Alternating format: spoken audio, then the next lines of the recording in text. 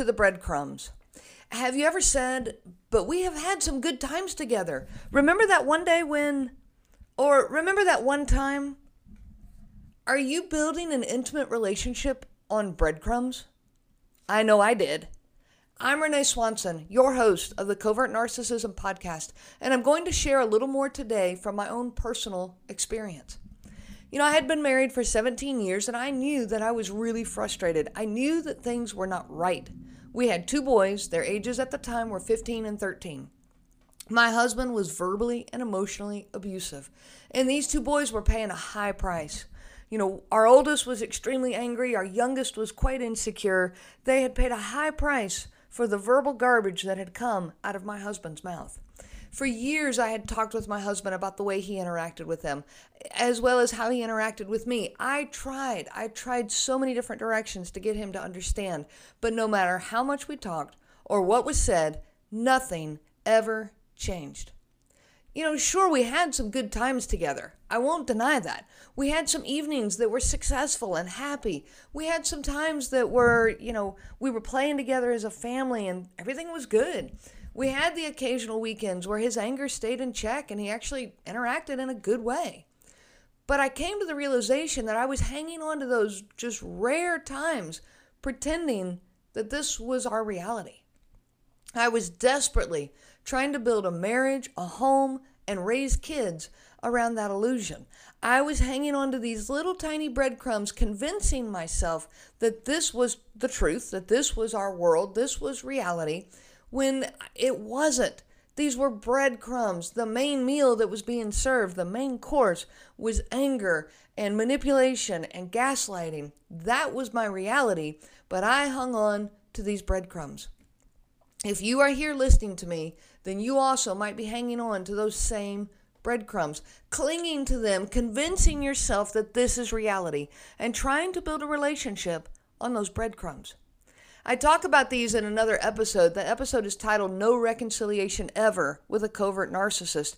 And you might want to listen to that one too, because I tell you, there is no way to reconcile with somebody in a relationship like this. And those breadcrumbs, that's not reality. And you're trying to build a marriage off of that. Well, these breadcrumbs, they make the situation worse. Because think about it. If they weren't really there, many of us would leave so much sooner. I truly believe I would have. I probably would not have ended up in the relationship in the first place. If those breadcrumbs weren't there, all I would have seen was the negativity. All I would have seen was the manipulation and all of that. But these breadcrumbs, they give us hope. They give us positive memories to hold on to. Remember that day? Remember that time? They're positive times that we can talk about and we can dream about and we can enjoy and hold in our heart and be happy. But they are part of what keeps us hooked in these relationships for years or even decades. I remember one day, when I told my dad how frustrated I was in my marriage. And you have to understand something. My dad, his background is he's a preacher. And he was so opposed to divorce. That was not in the game plan, and divorce they don't come more opposed to divorce than my own father. And at the time that I finally opened up to him, I have a good relationship with my dad. Shockingly, he told me that he'd seen these issues all along. He saw my husband's arrogance and his anger, his complete lack of compassion. He knew that our kids were suffering because of all of this, and he told me that I needed to start getting help. Wow.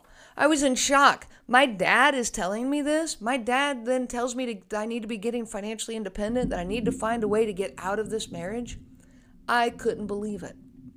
So I did. I went to therapy. I've told some of this story in, I think, my very first episode here in the podcast. And I'll tell just briefly here, I went to a therapist and I wasn't in his office more than just a few minutes and he mentioned the word narcissism and then that door opened and we started talking about it. And without knowing my husband, he was describing my marriage. But, then I spoke up and said, but narcissists, aren't they loud and boisterous? And my husband is quiet and reserved. And so we had this whole conversation about narcissism coming in different shapes and styles. One's personality has a lot to do with this. He suggested I start doing some research, and I did. I dug in. I did all of this research, And this research was wonderful. It was wonderful validation for how I was feeling. Maybe you're going through this too. Wow, finally somebody gets it. Somebody understands. I'm not alone. You finally feel like you've got some validation for how you're feeling and some understanding out there. But so what? Now I have this knowledge. Well, now what do I do? I've been building this relationship on breadcrumbs, and I'm realizing now that you try to build a house on sand and that house is just going to collapse. I'm trying to build this home on breadcrumbs, and this home is collapsing. And so what do I do? And I'll tell you one thing for sure, and I'm going to talk about this more in the future. Make sure, please, that you are journaling. Find a way to do it. For me, the easiest way to do it was I got on Google Docs and I used the voice recorder. So I spoke into the phone, to my phone, and it typed it all in a Google Doc for me. So that if that's one way you can do it, whatever you need to do, start journaling. Start getting it off of you. Get it off of your head. When you write things down, it's like you're giving your brain permission to forget, to not have to hang on to that memory. Like if you got a grocery list, and you're trying to memorize it. Okay, I've got that grocery list. And you head to the grocery store and your mind's trying desperately to hang on to that grocery list. But if you write it down, you're giving your mind permission to let it go. I no longer have to memorize it because I can read it. So write this stuff down. Write what's going on. Speak it into a voice recorder. Write it down, because then your mind will let it go. Like when you're trying to do all this research, you're trying to remember, okay, I feel this way because he did this, this, and this. Or I got to leave this relationship because he did this, this, and this. And you're trying to memorize all of this or remember all of these things that happened. Write them down. Your mind will relax, I promise you, because you're giving yourself permission to let it go, to quit replaying it over and over and let it go. So there's lots of reasons to journal. That one is a big one. Now, let's go back to my situation. When I was journaling all of this and I'm writing all of this down and we're talking about the word narcissism, I was still convinced that he wasn't really a narcissist because I was convinced he could change. I hit that goal of, I got to help him. I got to help him. I got to help him to change. I got to help him to see. If I could just help him to see how he's hurting us and why what he's saying is hurting us, then he will change. And they're telling me narcissists never change. So I poured everything I had into helping this. What was the right book? What was the right words? What was the right attitude? What was the right time of day? And part of the reason I poured all of this into making this change or helping him to change. So my aunt, I've got an aunt and she's divorced. And she asked me one day, she said, hey, if you walk away from this relationship right now, can you honestly say that you gave it everything you had? That you tried everything? And I couldn't. Like my answer right there that day was no, I can't say that. But you know what? If I'm going to walk away from this marriage that was meant for life, this marriage that is we've got 2 beautiful boys from the marriage. If I am going to walk away from this marriage, then I have to give it everything I've got first. And then if I have to walk away, I can walk away holding my head up. So I poured everything I had into helping him. And I mean everything. I firmly believed that I was going to love this out of him. I wrapped my arms and my heart around him. You know, there was even a moment that we had this wonderful connection. He reached a point of opening up to me, telling me about all the abuse that he and his mother had suffered. He cried and I cried with him. It was a 2-hour lunch we were at. And I thought, finally, we've gotten through. Finally, we broke through that wall. He's opened up to me. He's telling me things I had never known. I felt closer to him than I ever had before. And I was so grateful that we'd reached this moment. It was a magical moment. Boy, was I ever wrong. Even before that conversation ended, the shift came. You know, he slammed that door to his heart right in front of my face with such an intense anger. It was like someone had flipped a switch. I was stunned. I could not even comprehend what had just happened. And I felt that switch happening. And I said, hey, honey, I said, this is the closest I have felt to you in years. Please don't shut your heart back off. And he angrily looked at me and said, I don't even know what that means. And he stormed off. I was in complete shock. I cried the rest of that afternoon. I had made myself so vulnerable to him. I had opened my heart and laid it at his feet, and he stomped all over it. And I thought, I can't do this. I cannot continue pouring this much effort into all of this. Maybe they were right. Maybe he can't change. After I still had tried all of these approaches, and his words were still hurting me and the boys so much. I'll give you a couple other examples. I took a weekend and went, you know what, we're going to go get a cabin in the woods. And I paid to have this cabin in the woods. He said, why don't we just use my dad's condo? And I said, no, I want a cabin in the woods. Just you and me, nobody else around. We're going to a cabin. So we did. And we had a great time. Like we did connect again. I thought, okay, finally, he'd been complaining that I didn't spend enough time with him. So I thought, let's take this time, just the two of us. And we came back, though, nothing changed. There was another time I took a week off of work. He complained that I was never around. I did work in the evenings some. And so I thought, okay, I'm going to take a week off. I didn't even tell him I was doing it. I took a week off of work. I was home every time he was home. I was home on his lunch breaks. I was home in the evening when he was home. I was home on the weekends. He simply continued his gaming addiction. And then later in another circular conversation we were having, he complained I was never home. And so I told him, hey, 2 months ago, I took a week off of work to just stay at home with you. I said, do you remember that? He didn't even notice. He had not even noticed that I had done it. He said, no, you didn't. I said, yes, I did. And again, of course, circular. We just go round and round and round. But the point was, he never even noticed that I did it. There was another time for a week, I decided to give him a hug every time I saw him. He had been complaining that I hug other people more than him. He had been complaining that I'm not willing to give him physical attention. So I thought, all right, I'm going to hug him every time I see him. Maybe this will help. I'm not even sure he even noticed that either. It did nothing ever helped. Every attempt to talk to him was thrown back in my face. Everything was either my fault or our boys' fault. And the further this went, the more I read on narcissism, the more convinced I became that this was in fact what I was dealing with.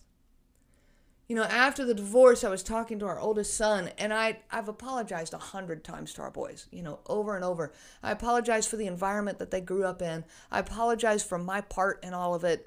I've apologized to them. I'm so sorry that this is what your childhood was like. In one of these conversations, my oldest son, he said to me, I had just said, son, I'm so sorry. And he said, Mom, stop. This was not your fault. And then he said something I'll never forget. He said, look, you did A, B, C, D, E, F, G, H, I, J, K, L, M, N, O, P, Q, R, S, T, U, V, W, X, Y, and Z. You did all of these things to try to fix this. And Dad would not even do A. How is this possibly your fault? You need to let that sink in. If you are out there pouring everything you've got into this, and you're running through this entire alphabet maybe for the 10th time, and he won't even do A, it's not your fault. It's not your job, it's not your responsibility, and it's not your fault. He's got a job in this too. He's got a part. He's got a responsibility. He's got a role to play. And if you are on that side of doing everything you've got, relax. Let that go.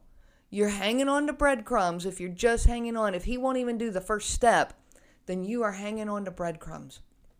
You've got to let that go. Simply walk away. Quit hanging on to those breadcrumbs and walk away. All right, I'm going to let you know I'm going to be gone for the next week. I do have something special set up for you, though. So for the next week, you've got 2 episodes coming. I have a YouTube channel that I started quite a while ago, and I don't have a lot on it, but I do have some good videos on it. And I'm enjoying podcasting so much more than the videos, so I'm going to stick with podcasting, but I want to share some of those videos here with you. So the next 2 episodes are audio from 2 of my most popular videos. One is a Q&A session that I did that's on parenting with a toxic partner. Parents, if you're trying to raise kids with a covert narcissist, you're in a horrible situation. It's one thing when you have to save yourself, but it's quite another when you're trying to save your kids too. So that episode is coming this week. It's from my YouTube channel, and it's a Q&A session that I did. The other is an episode that's titled, Shouldn't I Just Be Grateful That This Isn't Worse? That's, again, it's a video that I did. We can easily compare our situations to others and decide that ours isn't that bad. And that, again, just makes us hold on more and more to those breadcrumbs. And so just because someone else is hurt, that doesn't mean your injuries don't matter.